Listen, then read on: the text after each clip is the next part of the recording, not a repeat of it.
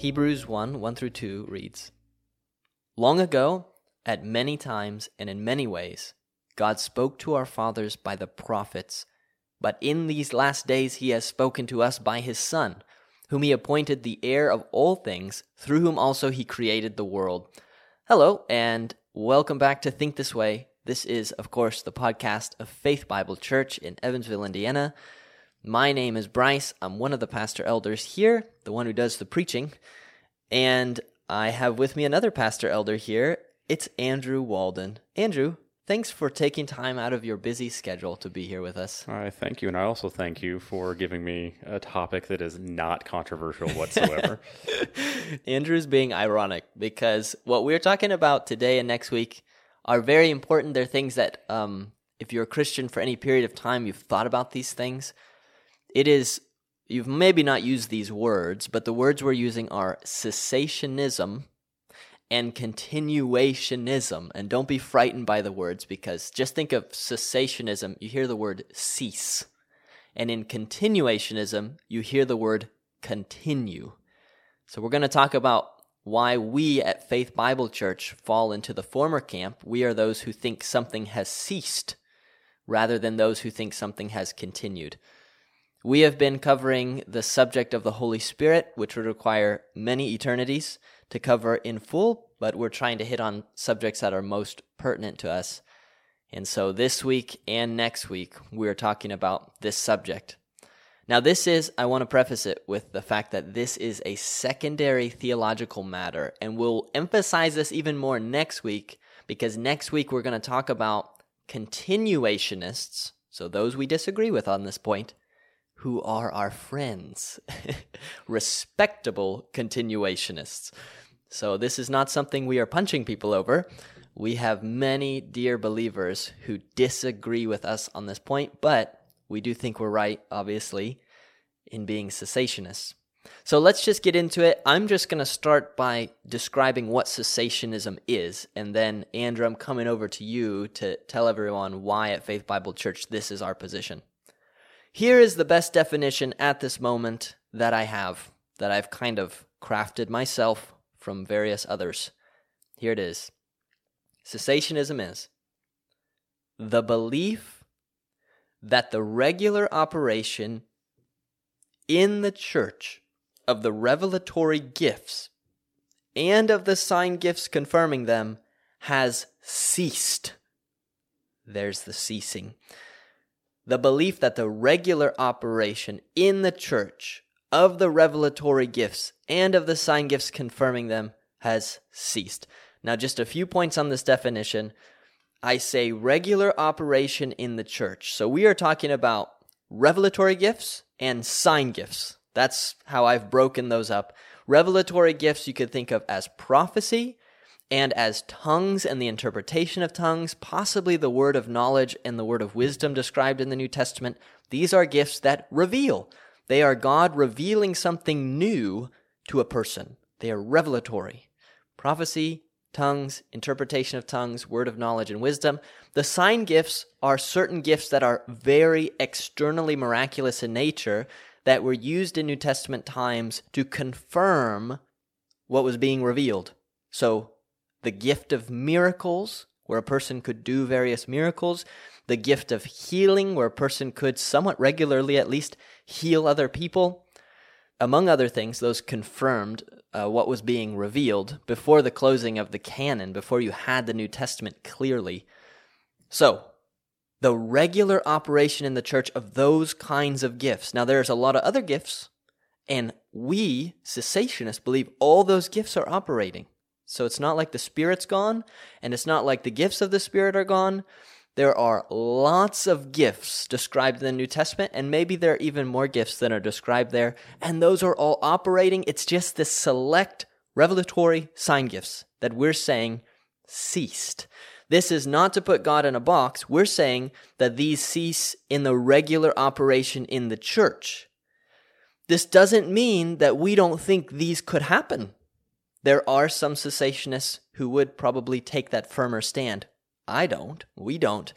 So can God heal someone miraculously? Absolutely he can, and he has, and he does. Can God do a miracle? Yes, I'm not going to tell him not to. He certainly can do a miracle. It gets a little trickier when we talk about revelatory things like prophecy. Does prophecy ever happen today?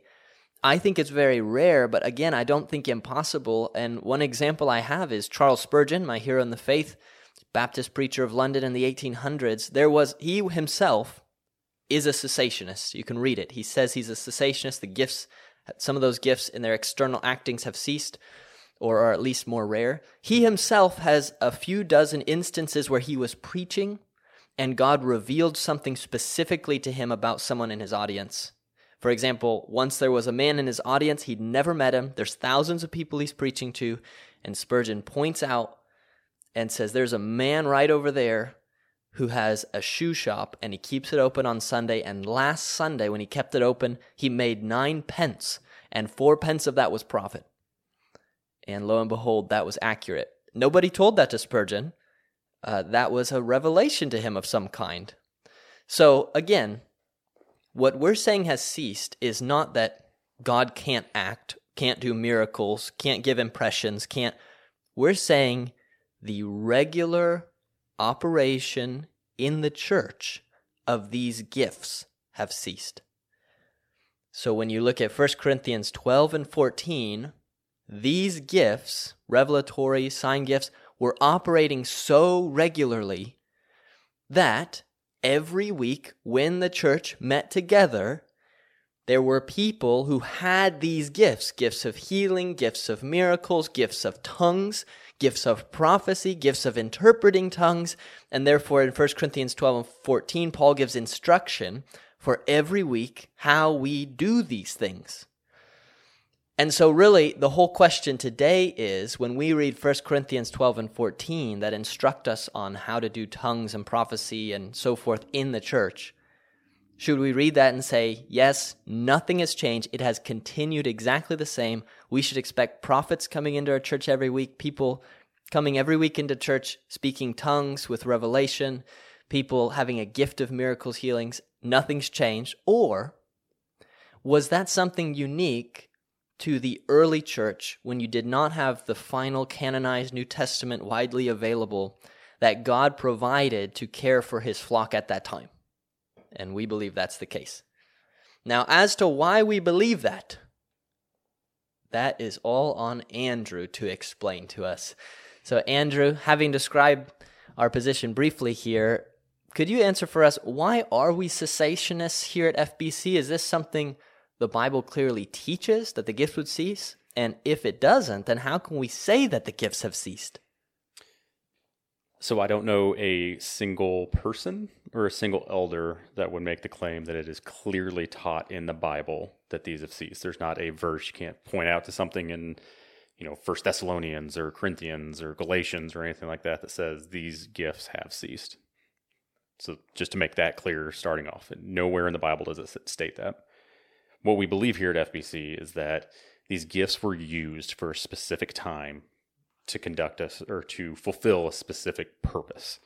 So what we see these gifts doing in the early church is spreading the early church. So you see at Pentecost that the apostles received this gift of tongues and started spreading the word right away to a group of people that were there for Passover and for another festival after that. They were still there when this gift hit, and all of a sudden everyone could understand the gospel right away in their own tongue. That was the purpose of that gift initially. So then you also have the gift of prophecy, to where the apostles were receiving these revelatory commands from the Lord through the Holy Spirit that was finalizing what the gospel was going to be for this new early church. And then as you see Paul spreading through all of his missionary journeys and things like that, you see time after time after time the Holy Spirit telling him, no, you're not going to go to this city. At one point, he's even blocked from going to Asia. And that's how the church spread to Europe, because now that he's blocked by the Holy Spirit from going to Asia, he has to go to the continent of Europe, and that's where Christianity spreads in Europe. So we see the Holy Spirit being very active early on to spread the message of Christianity, to spread the good gospel of Christ to the world. And so we have those things. But then that happens, that spreads, that's done. So now what we believe here at FBC is that those gifts have, I guess, waned, we could use that word, to where there's more, I'm trying to use my words very lightly, but more practical ways that we can use what's already been established. So we don't need these gifts anymore to spread the gospel. We can now spread it in other ways. And so that's what we believe here at FBC. Absolutely. Yeah, and there's so many other things we could go into that we won't here. I mean, a lot of this ceasing of the gifts, since it's not something that we believe the New Testament clearly teaches, it's part of the reason we have great respect for people who differ with us on this. Since the New Testament doesn't clearly say they will cease. I mean, the passage that maybe gets closest is the one I read at the beginning in Hebrews 1. Long ago, God spoke in various ways. In these last days, he's spoken by his Son. But even that one doesn't say that the gifts would cease. So really what we're doing is we're looking around ourselves today, looking at churches, looking through church history. We've got 2,000 years of abundant church history. And then looking around at the world today, and then looking at 1 Corinthians 12 and 14, where the exercise of the gifts are very clearly laid out. I mean, it's pretty clear. Here's how you do it. One person gives a tongue, sits down, next person, you interpret it. If not, don't do tongues. Okay. So it's very clear how they operate there. And even in Acts, we have examples of, Agabus is a prophet. He comes down, he prophesies. And when we look around today, I don't see it. And even when I look in church history, I don't see it. And I know continuationists, number one, have examples from church history, but I'm telling you, I've looked at several of them. They're rare. They're rare. And there's no reason that those examples wouldn't fit under our view that these things can happen, but are not regularly operative in the church. And you have an understanding that we serve an orderly God. He is not a chaotic God that does things willy-nilly. What we have is a very ordered God. That's why we have those examples that Paul wrote out of if someone's speaking in tongues, someone else is there to interpret, because it's an orderly process. And often what we see today is less than orderly in what's happening. With all due respect, but if you removed the use of these revelatory or sign gifts in the local church that do not align with 1 Corinthians 12 and 14, that'd be 90% or more of them gone.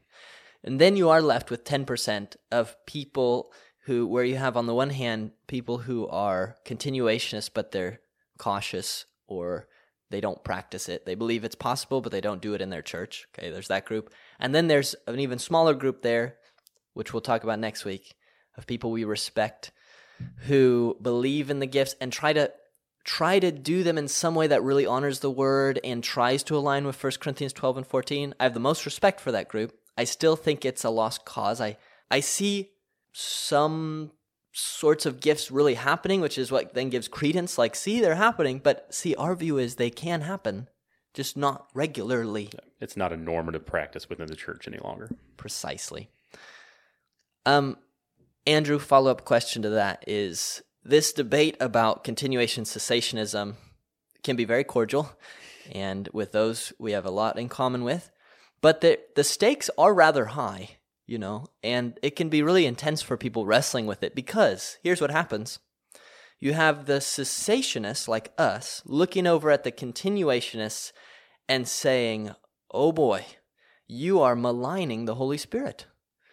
John MacArthur's Strange Fire Conference, that was one of the main things, is you are maligning and on the verge of blaspheming in some cases the Holy Spirit. That is serious, because you're saying the Holy Spirit's doing something he's not doing.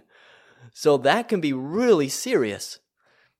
On the other hand, continuationists look at the cessationists and say, you're quenching the Holy Spirit, which Paul commands you not to do. Don't despise prophetic utterances. Don't quench the Holy Spirit.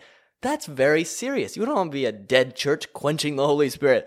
So the stakes feel so high on both sides. Are we going to blaspheme the Spirit? Are we going to quench the Spirit? So as cessationists, Andrew, what would you say to those who claim that we are quenching the Holy Spirit by not regularly practicing all these New Testament gifts? So I can understand the argument. Let me start there so that we're not confrontational. And abrasive in this conversation, but I can understand the argument there that we're somehow putting, like you mentioned earlier, putting the Holy Spirit in a box, and like we can neatly define him within this box. And I would make the argument that we cannot neatly define God in any way because we are finite man. We have no ability to fully understand everything about God. So, as far as us quenching the Spirit, I don't see that in what we're doing. We do not want to offend the Holy Spirit in what we think and what we do. And so we are very cautious in understanding the Holy Spirit. We're very cautious in how we approach the Holy Spirit. We're very cautious in what we acknowledge as a gift of the Holy Spirit. But I would also say, and I read this to you earlier, that in this little book, I'm not even sure who this author is, but James West. Someone gave me this book a long time ago. But he mentions in this book to say that they all, he's talking about the gifts, these gifts that we're talking about now, to say that they all must all exist today removes from the control of the sovereign Holy Spirit who gave them. So even on the opposite side of this, to bring in a little bit of abrasiveness to this conversation, even on the opposite side of this, to say that they have to continue is doing the exact same thing. To say that they have to continue is also putting the Holy Spirit in a whole nother box of saying that, no, you're not allowed to stop these gifts because they're mentioned in the Bible.